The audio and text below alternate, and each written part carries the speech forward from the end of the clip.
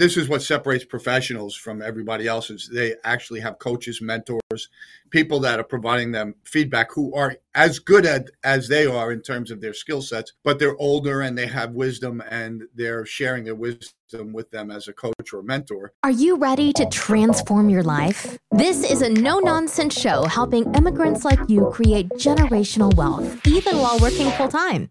Get ready to take notes. Here's your host, Saket Jain.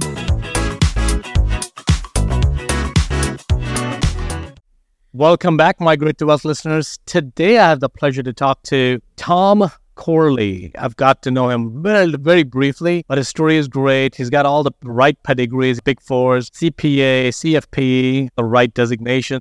But more importantly, he's an avid researcher and trying to basically figure out different ways that he can help. And his story is going to get unfolded. I'm not going to give too much of it away.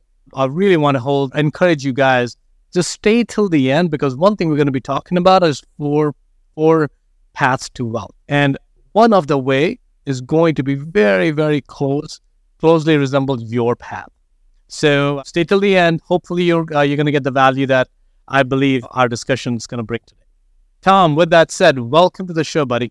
Thanks for having me on, Saket. I really appreciate it. Yeah, definitely. Tom, I know you are recovering from something that you caught over the last few weeks. And then I had a severe headache last week. So if we go down the trail of Tom coughing and me having headaches, just bear with us.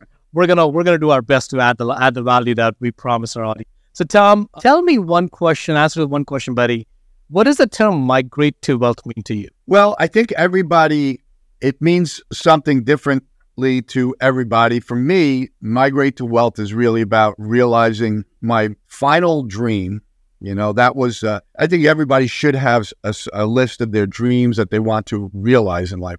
And my final one is to become someone I call J.C. Jobs, who was one of the main characters in my books, my Rich Habits books. So he's the sort of the future ideal version of Tom Corley. And every day, you know, when I wake up, I do what I think J.C. Jobs would do. I kind of follow him as a template and he's very wealthy. You know, in my books, he's sold 500 million books. He's worth over $250 million. And he was an accountant, just like me. So he started out that way, and his wife passed away. And it's a very cool story. And I think that it gives me we all need a GPS, a destination. And then if we have that destination, then the obstacles and the mistakes and the failures, they don't stop us. They just are things to be overcome. And that's kind of how no matter what has gone on in my life, I've stayed focused on trying to become J.C. Jobs. So I think that's the key. It's my guiding light. I love that, Tom. One thing I really like when you're telling about is that the fictional character, even though it's fictional, J.C. Jobs, it's really your aspiration. Your true aspiration of if you had to be born a certain way and write your own destiny and all that good stuff, this is the person, as of today, you think you want to become. Was that the inspiration for the book? Yeah, it's really the inspiration for Rich Habits, for writing the book, was the idea. I got a lot of feedback from people I was teaching these Rich Habits to in training sessions. I call them learning sessions. They were begging me to write a book about this stuff because they were having some success, and they thought that this was groundbreaking stuff that I was doing. And this is going back to 2009, 10, 11. So yeah, I ended up writing Rich Habits. I had never written a book before. I didn't know even how to begin. But you know, whenever I don't understand something, my starting point is always buy 3 books on the topic, read them, and then the other thing I have in the back of my mind is no matter how hard it might be, there is never going to be anything that I tackle that is going to be harder than studying for and passing the CPA exam. Oh my God, man. Yeah, I've definitely heard that. That was, a year and a half, 22-hour exam, year and a half of study. Wait, it took 22-hour exam? I didn't realize that. It isn't that. And, when I took it, it was a 22.5-hour exam.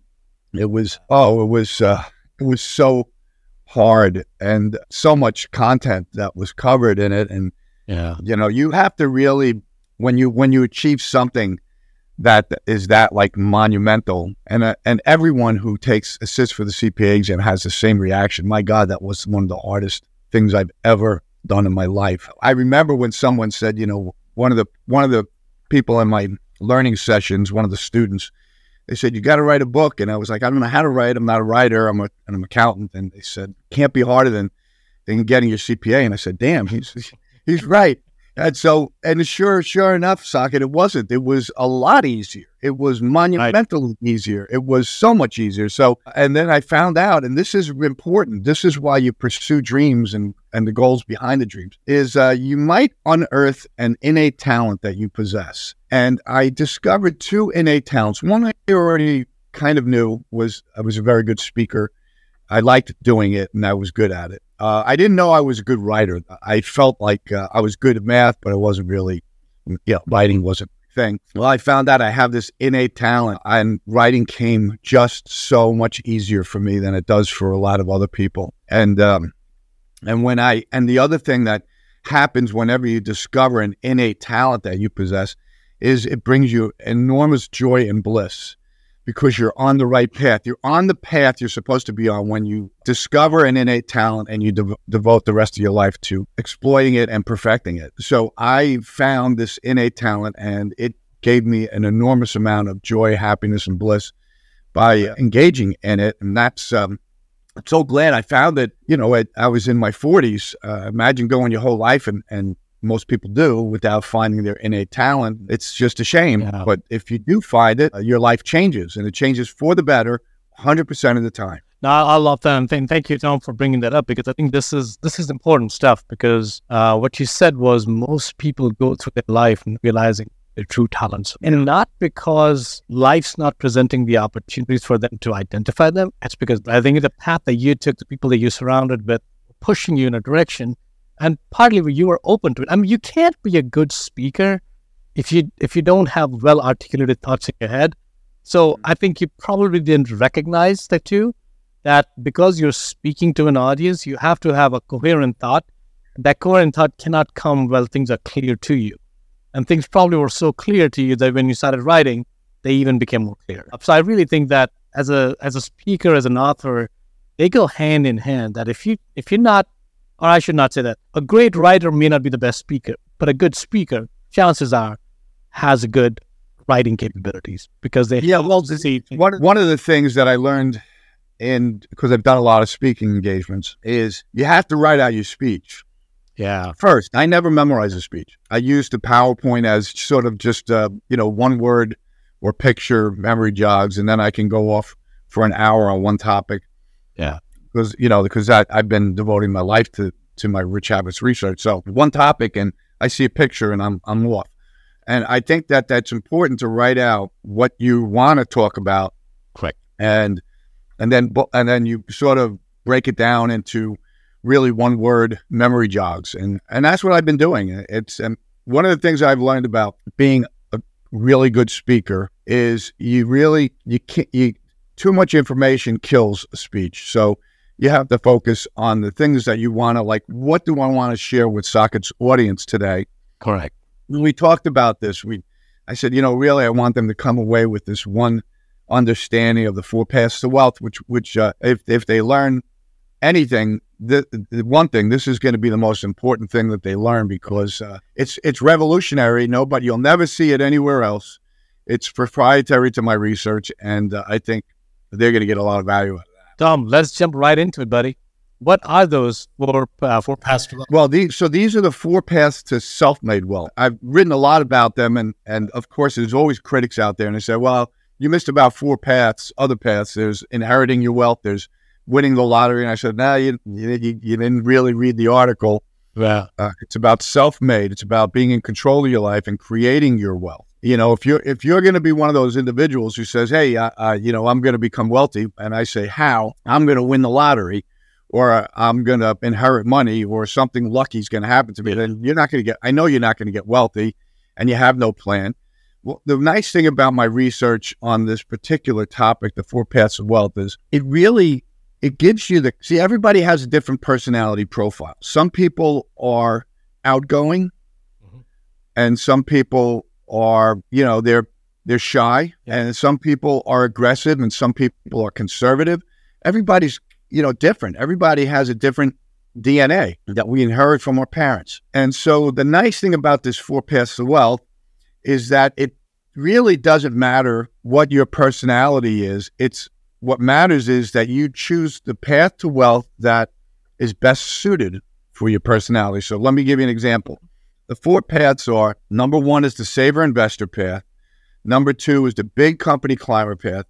Number 3 is the virtuoso path. And number 4 is the dreamer entrepreneur path. Now, let's take the saver investor path and juxtapose it to the entrepreneur path. The saver investor path, most of those individuals have a personality profile where they're frugal, they're savers.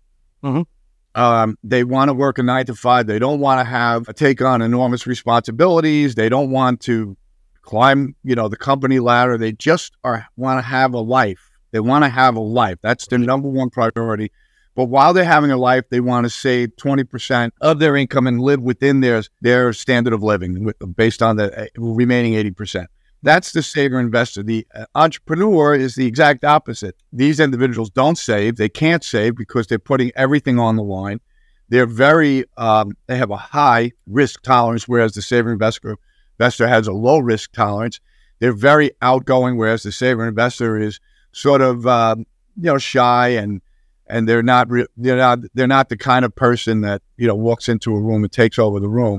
The entrepreneur is. So there's the whole different set of personality traits associated with those 2 paths. Now, the big company climber path and the entrepreneur path, they're very similar. The big company climbers, they're aggressive. They have a high risk tolerance. Many of them climb the ladder by building these power relationships, and this, and they stay within one company typically.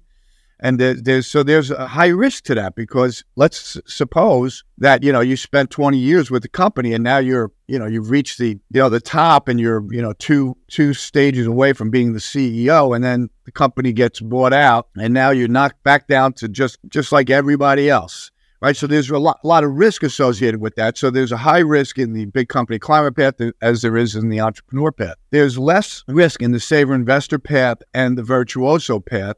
Those paths are those 2 paths are closely aligned. They have the similar personality traits. A virtuoso is someone that likes to be the expert in their industry. They are not the individuals who are thrilled about standing out in a crowd. They want to be behind the scenes, in the back, of being very smart and the best at what they do. And so they have a low risk tolerance. Their profile is, I'm just gonna study or practice, because there's the virtuoso is really 2 flavors. There's the knowledge-based virtuoso and the skill-based virtuoso. I would put myself in the category of the knowledge-based virtuoso.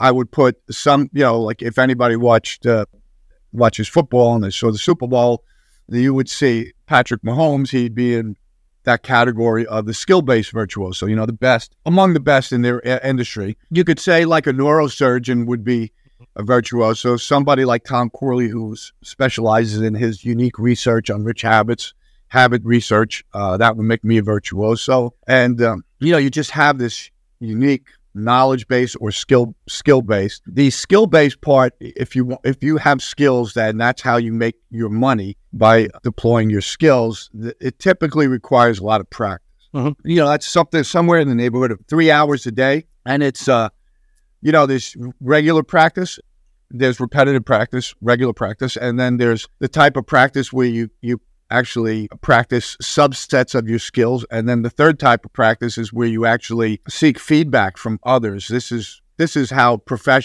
this is what separates professionals from everybody else, is they actually have coaches, mentors, people that are providing them feedback, who are as good as they are in terms of their skill sets, but they're older and they have wisdom, and they're sharing their wisdom with them as a coach or mentor. And so the skill-based virtuosos have to put in a lot of work. Knowledge-based virtuosos have to put in a lot of work in the form of reading, sort of gaining knowledge and maintaining their knowledge base and gaining knowledge. They are continuous learners. And so I think that it makes it unique if you look at this holistically, okay, great. What kind of a personality trait, what are my personality traits? And, I did create a test that you can take. It's actually 4 tests, and it'll give you an idea of what your personality profile is and what path to wealth is you're best suited for.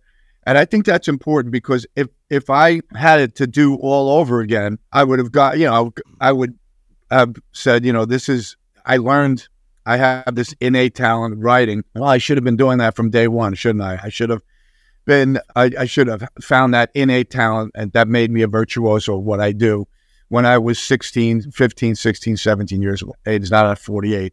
So it's just the nature of what happened to my life, my experience. But I found it. I was lucky enough to find it. So my point in bringing up the 4 paths is there's a lot of people who say I'm going to be rich and I'm going to be an entrepreneur, and they don't have the personality for it, because whenever they face adversity or criticism, they cower and they fade, and they're like a shrinking violet. Those people should not be entrepreneurs, and they shouldn't be big company climbers. They should be saver investors or virtuosos, because those types don't really like criticism that much. They stay away from it. So you have to find what path of wealth is best suited for you. And I think that's my research helps people find that path. Tom, I love that. Let me repeat the 4 paths. The 4 paths that you really have it's really 4 different types of personality you'll have. The first one is a saver investor. The second is a company climber. The third one is a virtuoso. And the fourth one is an entrepreneur, right? And I think I love how you described it. That you have to, before you ask yourself, how do I want to make my wealth? It'd be good to understand what is your current capability, because you may be aligning in one of the two. Now, I want to figure out, maybe I'm challenging you on that. Can people move in between? And I'll give you an example. Yeah, that's such a good point, Saket. So here's some interesting data from my research. The entrepreneurs and the big company climbers at some point migrate over to the saver investor path 100% of the time. There's very few entrepreneurs and big company climbers who say, you know what, I want to put all my money on red again, or I want to devote all my time to doing this. Like the big company climbers are mainly time-based, entrepreneurs are money-based. When they put all their money at risk, they put all their time at risk, the big company climbers. Well, it's interesting, but usually at the age of about 55, when they become wealthy and they've accumulated somewhere in the neighborhood of between $3 and $6 million, the big company climbers and the entrepreneurs almost 100% of the time become saver investors. They're now shifting over to preserving their wealth. They created this wealth by taking risks, by doing these incredible things, climbing the ladder, getting criticized in the process while they're climbing the ladder. And, there's people that are trying to cut your shins as you're climbing the ladder. It's just a nasty political reality of being a big company climber. And the entrepreneur is putting all their money at risk. They're putting all their time and money at risk. Sometimes they get divorced because their spouses said, I've had enough of this. I can't take it anymore. It's too up and down for me. And then when they actually make their money, they make their fortunes, they magically shift and they say, you know what, this was really hard and I'm going to hold on to this money. So yes, it's very rare for a saver investor to migrate to an entrepreneur, or a virtuoso to migrate to an entrepreneur or big company climber. That's unusual. But it's not uncommon for a big company climber, even a virtuoso, one entrepreneur, to migrate over to a saver investor. I love that. And then, so let's talk about, do you ever see people in a hybrid? And I have not taken the test, so I can't really speak to it. So let's say, am I 100% virtuoso, or am I 80% virtuoso, 20% saver? How clear are all these lines? Yeah, that's me. It's interesting. When I took my own exam, the entrepreneur path was the path I was supposed to be on. Right behind it was the virtuoso path, and right behind it, the big company climber path. Now, what was interesting is I chose the big company climber path for a good 14, 15 years of my career. And I was successful in climbing the ladder, and there was a reason for that, because I had the personality profile for that. But the one thing I couldn't stand was the politics. I could not stand the politics involved in being a big company climber. I just had a low tolerance for that. Well, I went and I got my CPA, my CFP. I got my master's degree in taxation. I got all these licenses. I devoted most of my life to becoming a virtuoso, and my Rich Habits research was just, has been so far about 14 years of just doing research and becoming an expert in neuroscience and habit formation and things like that, wealth creation and poverty even. And so, I have this, it's not a surprise to me that when I took the exam that I was number one, an entrepreneur, number two, a virtuoso, and number three, a big company climber, right? Neck and neck, like a couple of percentage points apart. Way, way, way back was the saver investor. And the reason for that was, we were raised in poverty. And when people who are raised in poverty will understand what I'm saying here. When your inner circle is mostly poor people, the minute that you become wealthier than them, you become the banker of your inner circle. I couldn't save. I remember one time I saved about $6,000 and I said, I'm going to save this money. And this was in my 30s. And then my father said, I need $6,000 to pay my real estate taxes. There it goes, right out the door. All that hard work. So I couldn't, when you're a poor person, it's hard to be a saver investor. Yeah. Unless the people in your inner circle who are poor, you exit them from your inner circle. You basically ignore them. Correct. And you turn your back on them, which is hard to do, especially when that's family. So so that was something that I struggled with, and I knew, I could never be a saver investor because I have too much empathy, and there's too many people in my inner circle that are poor, and I would just give away my money. Good for you, man. Because if you didn't give it away, you won't earn it all back, right? So which is great.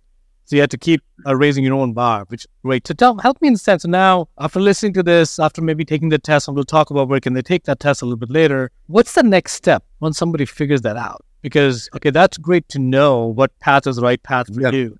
What's really the next step? Well, you need to now sit down and say, am I on the right path? What am I doing? Now, if this was Tom Corley and I took this test and I'm 35 years old and I said, wow, look at this. I'm supposed to be an entrepreneur and a virtuoso, but here I am doing this big company climber stuff. Well, what ended up happening is I eventually, because it was not the right personality, I did not have the exact personality profile to be a big company climber. I couldn't take the politics. I eventually couldn't take it anymore, and I left the corporate headquarters. I wasted a lot of time, Saket. Had I known that my path was supposed to be an entrepreneur or a virtuoso, those were the ones that were separated by only like 1% or 2%. Had I known that, I wouldn't have wasted 15 years of my life. I would have just focused on being an entrepreneur or being a virtuoso.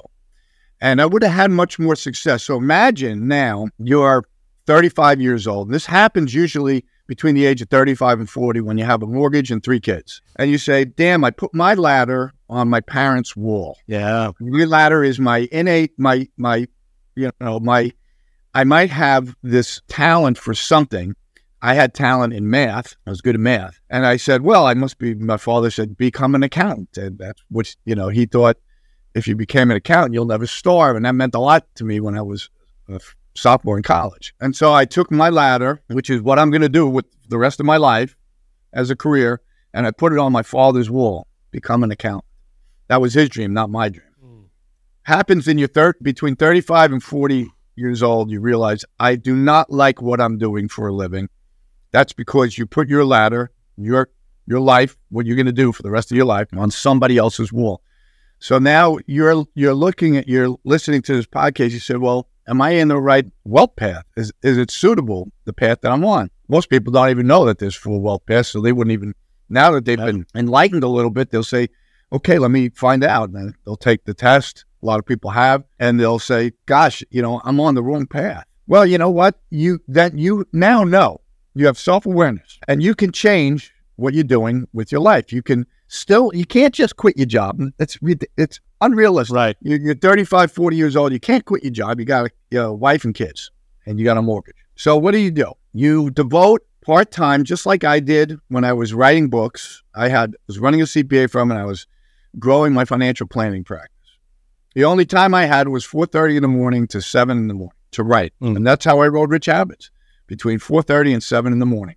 And it took me, good 16 months to get that manuscript done. Yeah. And then I duplicated that process. That's another thing that's interesting about the research that I've done is successful people, wealthy people, they have foolproof processes that they've discovered that they use. We could call them habits. That's fine. I like to call them habits, but they're really just processes. There's things, this is what I'm going to follow. So I took the same process that I use with Rich Habits and I applied it to Rich Kids, the second book, and then to Change Your Habits, Change Your Life, the third book, and so on and so forth. I've had eight books that I've written doing this process. It works. So, and by the way, the money that I'm making on my books now rivals what I'm doing with, my CPA and my financial planning. So it takes time doing it partly. It does take time. But if you're raising a family, you have responsibilities. You can't just abandon that and say, oh, I'm just going to throw it all on the line. I'm going to take a risk. That's unrealistic. So Tom, what is a good age to take that test? So I think because when you're 16 and 17, you don't necessarily have your voice because you don't have a life experience, right? So you're just kind of you're going to listen to somebody. It's either your parents, your friends, your counselor, your teacher, whatever. Right. At 30 and 40, 30, 35, 40, now you have a lot of responsibilities. And for some people, it may be very daunting.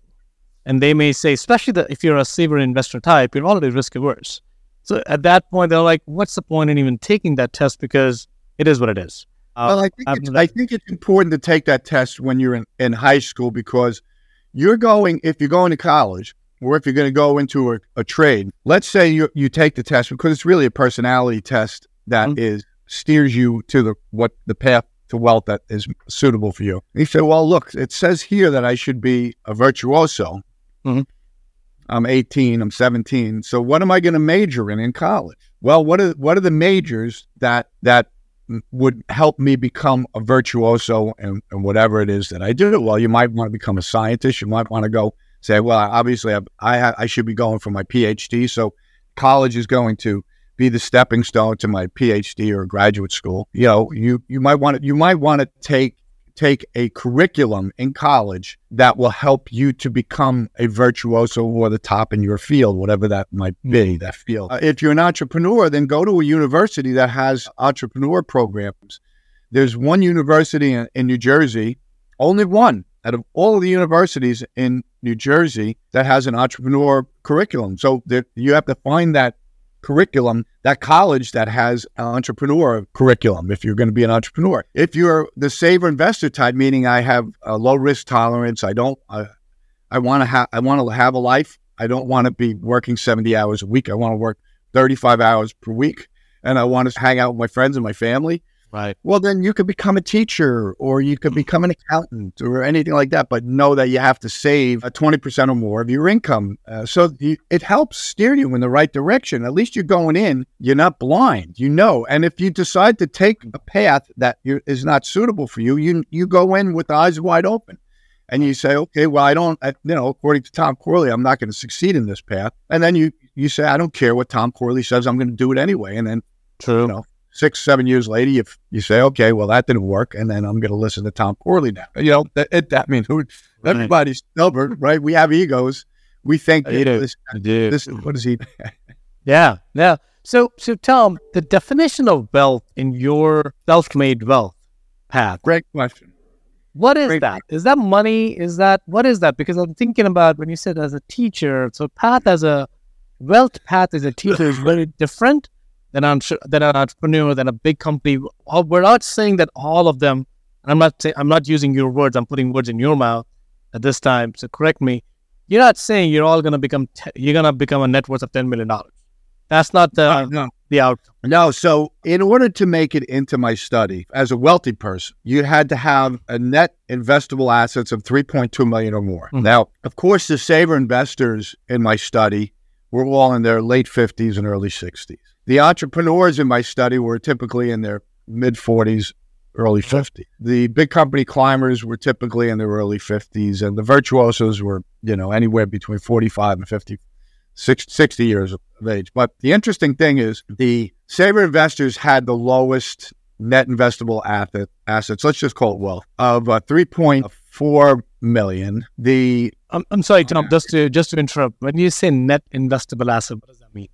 That means it doesn't include the equity in your home for most people. But if you have rental properties and stuff, it all includes it, except your home. And rental properties includes your 401k. It just your savings. It just doesn't include the equity in you. Now, if you were a big company climber, they had a wealth of about 4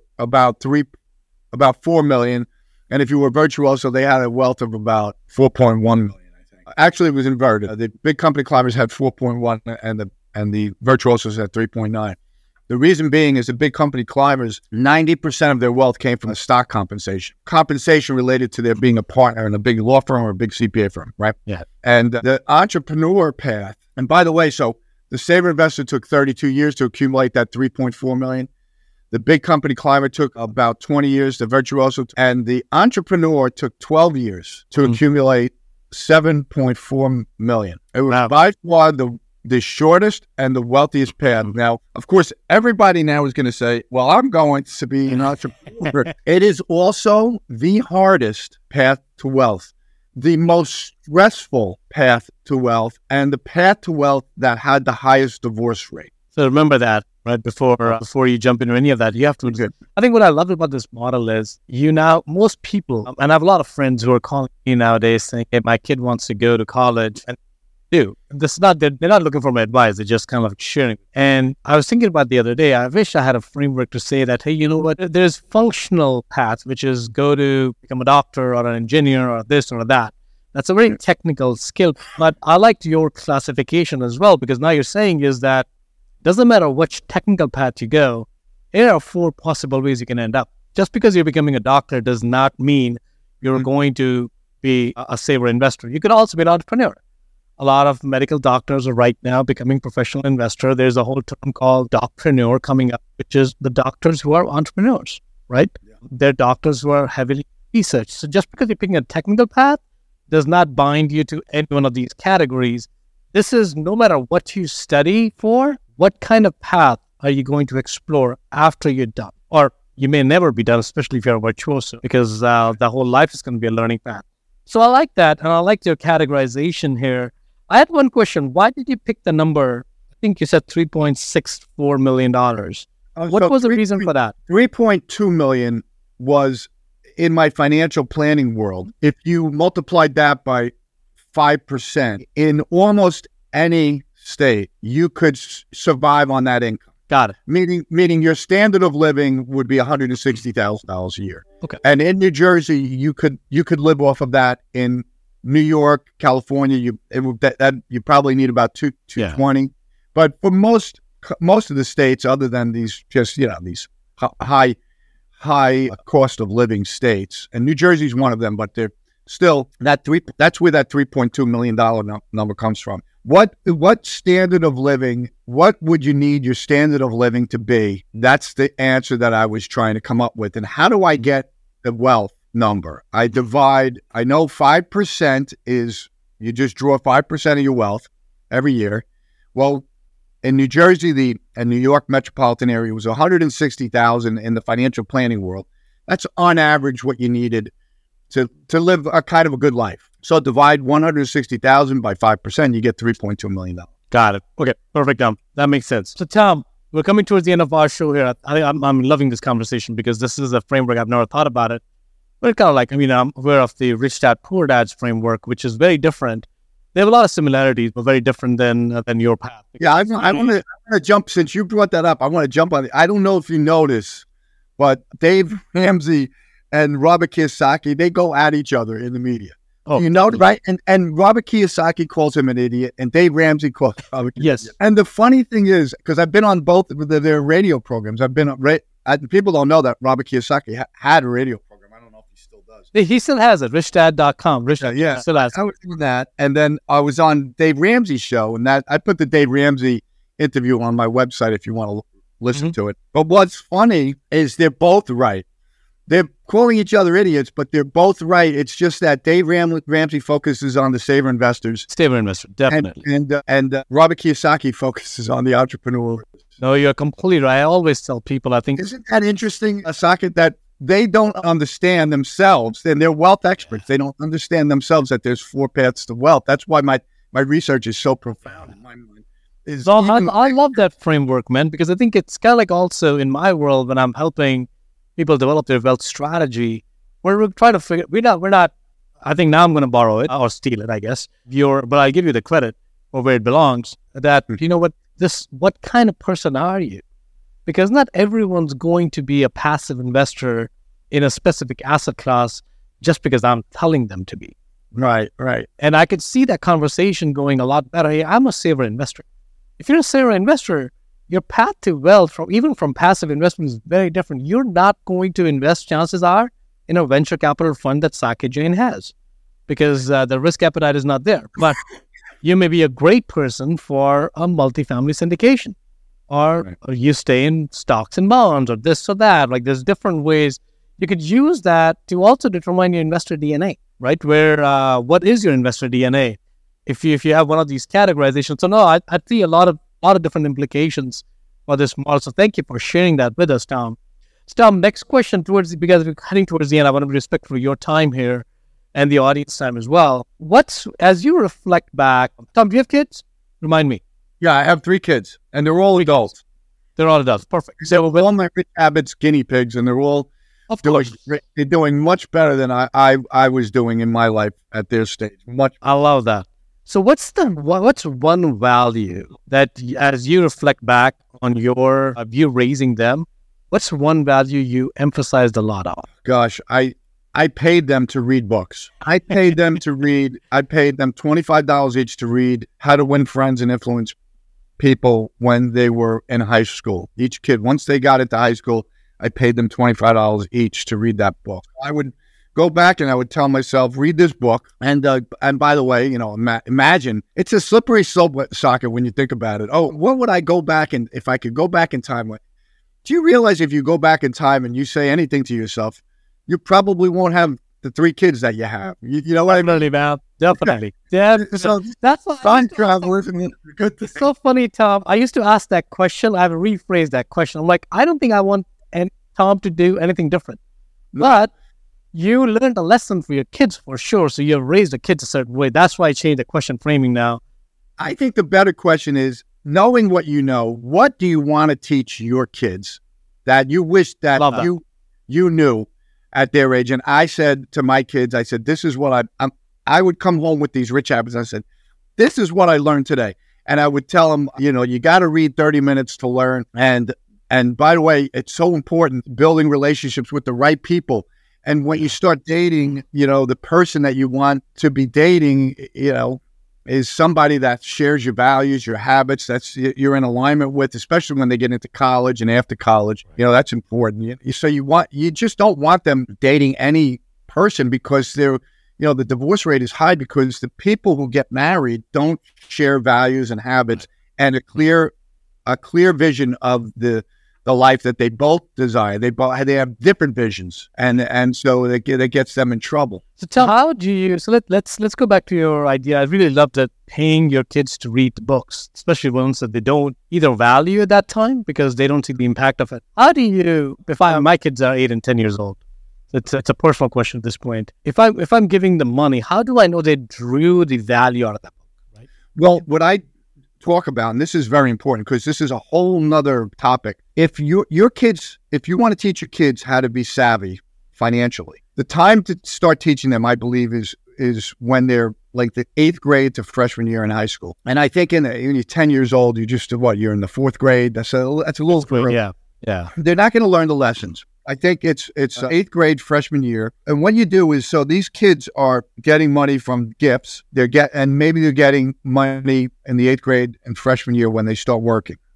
And you say, guess what's going to happen? With the gifts, you can take 20% of the gifts, 80% is going into the bank account. When you're earning money, 50% is going into the bank account and is going to be invested. And the other 50% you can do with what you want. So you get them into the habit of saving money right early on. And the parent becomes their accountability partner. It becomes their mentor. The parent is actually participating in their learning to become financially literate. So they're involved in educating them on how to be good with money. That's very, very important. In my household, my parents took our money. So that's not a good lesson to teach your kids, right? Yeah. Anytime you save, somebody's going to take your money. So don't save money. That's what poor people, that's the lesson that they learn. You want to be that proactive accountability partner, teaching your kids how to be savers. And then if they decide later in life that they're going to be an entrepreneur, they'll probably have a good amount of chunk of change saved up. And that safety net could help them as an entrepreneur, to pay their mortgage and things like that. Love that. Tom, next question really is, where do you feel, as you reflect in your research, in talking to other people, where does humanity pull the gap right now? Where should humanity be towards? Well, this is a powerful question, and I've written about this. The system is rigged against us. It's rigged against the poor, and it's rigged against the middle class. There's a couple of tools that they use to create this wealth gap, and it's intentional. They're creating the wealth gap. They want a handful of people having all the money in the world, and they use interest rates, they use inflation, they use suppressed real wage growth, they use taxation, and they use consumerism. These 5 tools are used by the puppet masters, if you will, who are in control of a lot of the pulling the strings in the world. They know that if the economy is booming, isn't it funny, Saket, when the economy is booming and people are making advances, they're starting to get ahead. What happens? All of a sudden, they put the brakes on everything by calling, saying the economy is overheating. We need to, increase the interest rates because we need to stop the flow of capital because the economy is overheating. Economy is not overheating. That's a nonsense. That they're worried about is that real wage growth is lifting people up, and they don't. I hate to say this. The system is rigged against the poor and the middle class. They don't want these people to get a leg up because they want them to really, most of society, they want them to be struggling. Yeah. Because then they're not watching the leaders. They're too busy worrying about paying their bills. But if you have some money and some savings and your wages are going up because real wage growth is increasing because the economy is thriving, that poses a risk to the leadership because now people are going to have more money and they're going to be starting to pay attention to things. They're going to have money gives you bandwidth. Why?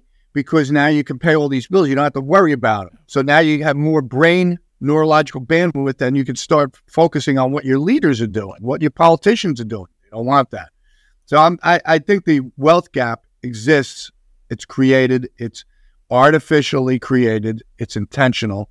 And it's intended to keep us in a state of constant chaos so that we are not focusing on what the puppet masters are doing in society. Oh my God, Tom, you hit, I think we got to do another episode point on this topic because it's such an important topic, right? Because I think most people if you start looking at the motivations for the wars, for the messaging, for the political message especially, if you start looking at the details of that and why a certain message was pushed out at a certain point in time. If you start looking at the motivations, it's really to create a divisive society, period. Yeah. And divisive society takes the attention away from everything else. Yeah. And I think it's you and I relate to that is in your example, growing up poor, these were not important thoughts for you because you were trying to figure out how to put food on the table, how to pay a mortgage, what a politician is doing or what a bank is doing or what a Fed is doing. Yeah, it's important to you. But you don't have the mental capacity to think about that because every time you're thinking about these things, you're not thinking about how to bring food to the table. Yeah. So that's a very important gap, and I think it's a gap that I talk about that a lot on our show. We have written articles on that, and I love to bring more light on your topic and try to direct some of the audience to your written material because this is important. This is very, very important. I just bought a series of book by Uncle Eric.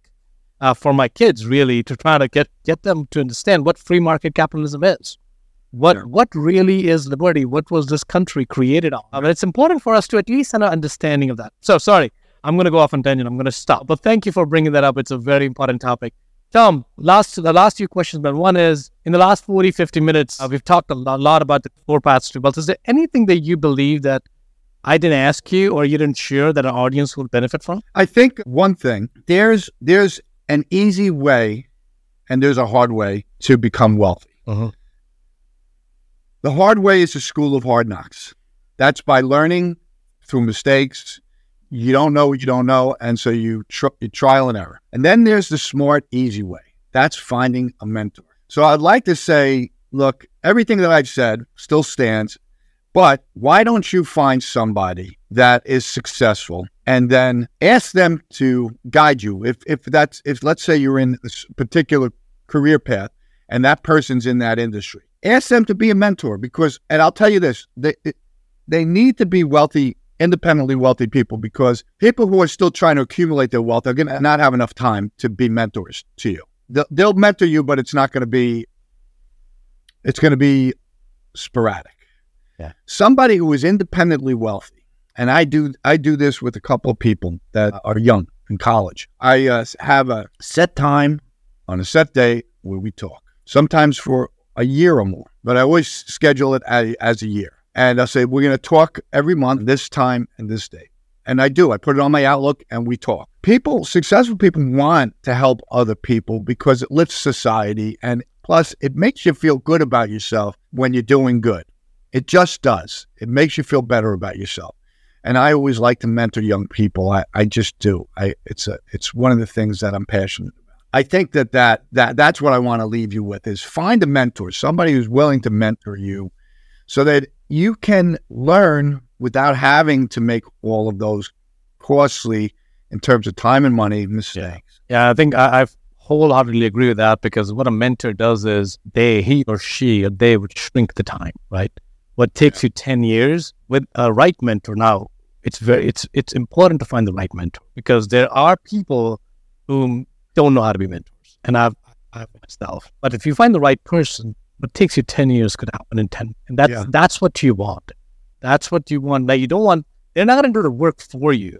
So if you're looking at an easy button, mentorship is not for you. But if you're looking at somebody who's going to push you in the directions that's good, that you're going to expand and accelerate your growth in, a mentor is a... Yeah, and it's got to be somebody you can relate to. Somebody that if somebody who's an opposite personality of you, it's just not going to work. You got to find a mentor that you can relate to.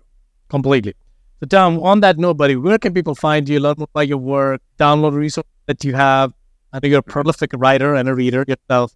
So what resources do you have for others? So just go to my website, richhabits.net. You'll find everything on there. I write articles every day. I have free ebooks on there. You can go to Amazon, get my books, Rich Habits series of books. So yeah, richhabits.net is probably a good starting point. Awesome. Well, thank you, Tom. Thank you again for your time. I know you're a busy man, but thank you for spending so much time in first of all, researching these topics, and then coming up with insightful observations that can alter any life's trajectory. So thank you for that. And thank you, listeners, for hopefully you got a lot of value, and hopefully you got understanding of a framework that not only you, but people around you, you're able to share that so they can better their own lives. So thank you again for tuning in. Thank you again for listening. Tom, thank you again for being a guest. My pleasure. If you got value from this episode, you might consider sharing this content with a friend. But most importantly, be sure to take action on what you've learned. One way you can take the next step is to connect directly with Socket on an investor call. That link is waiting for you in the show notes below.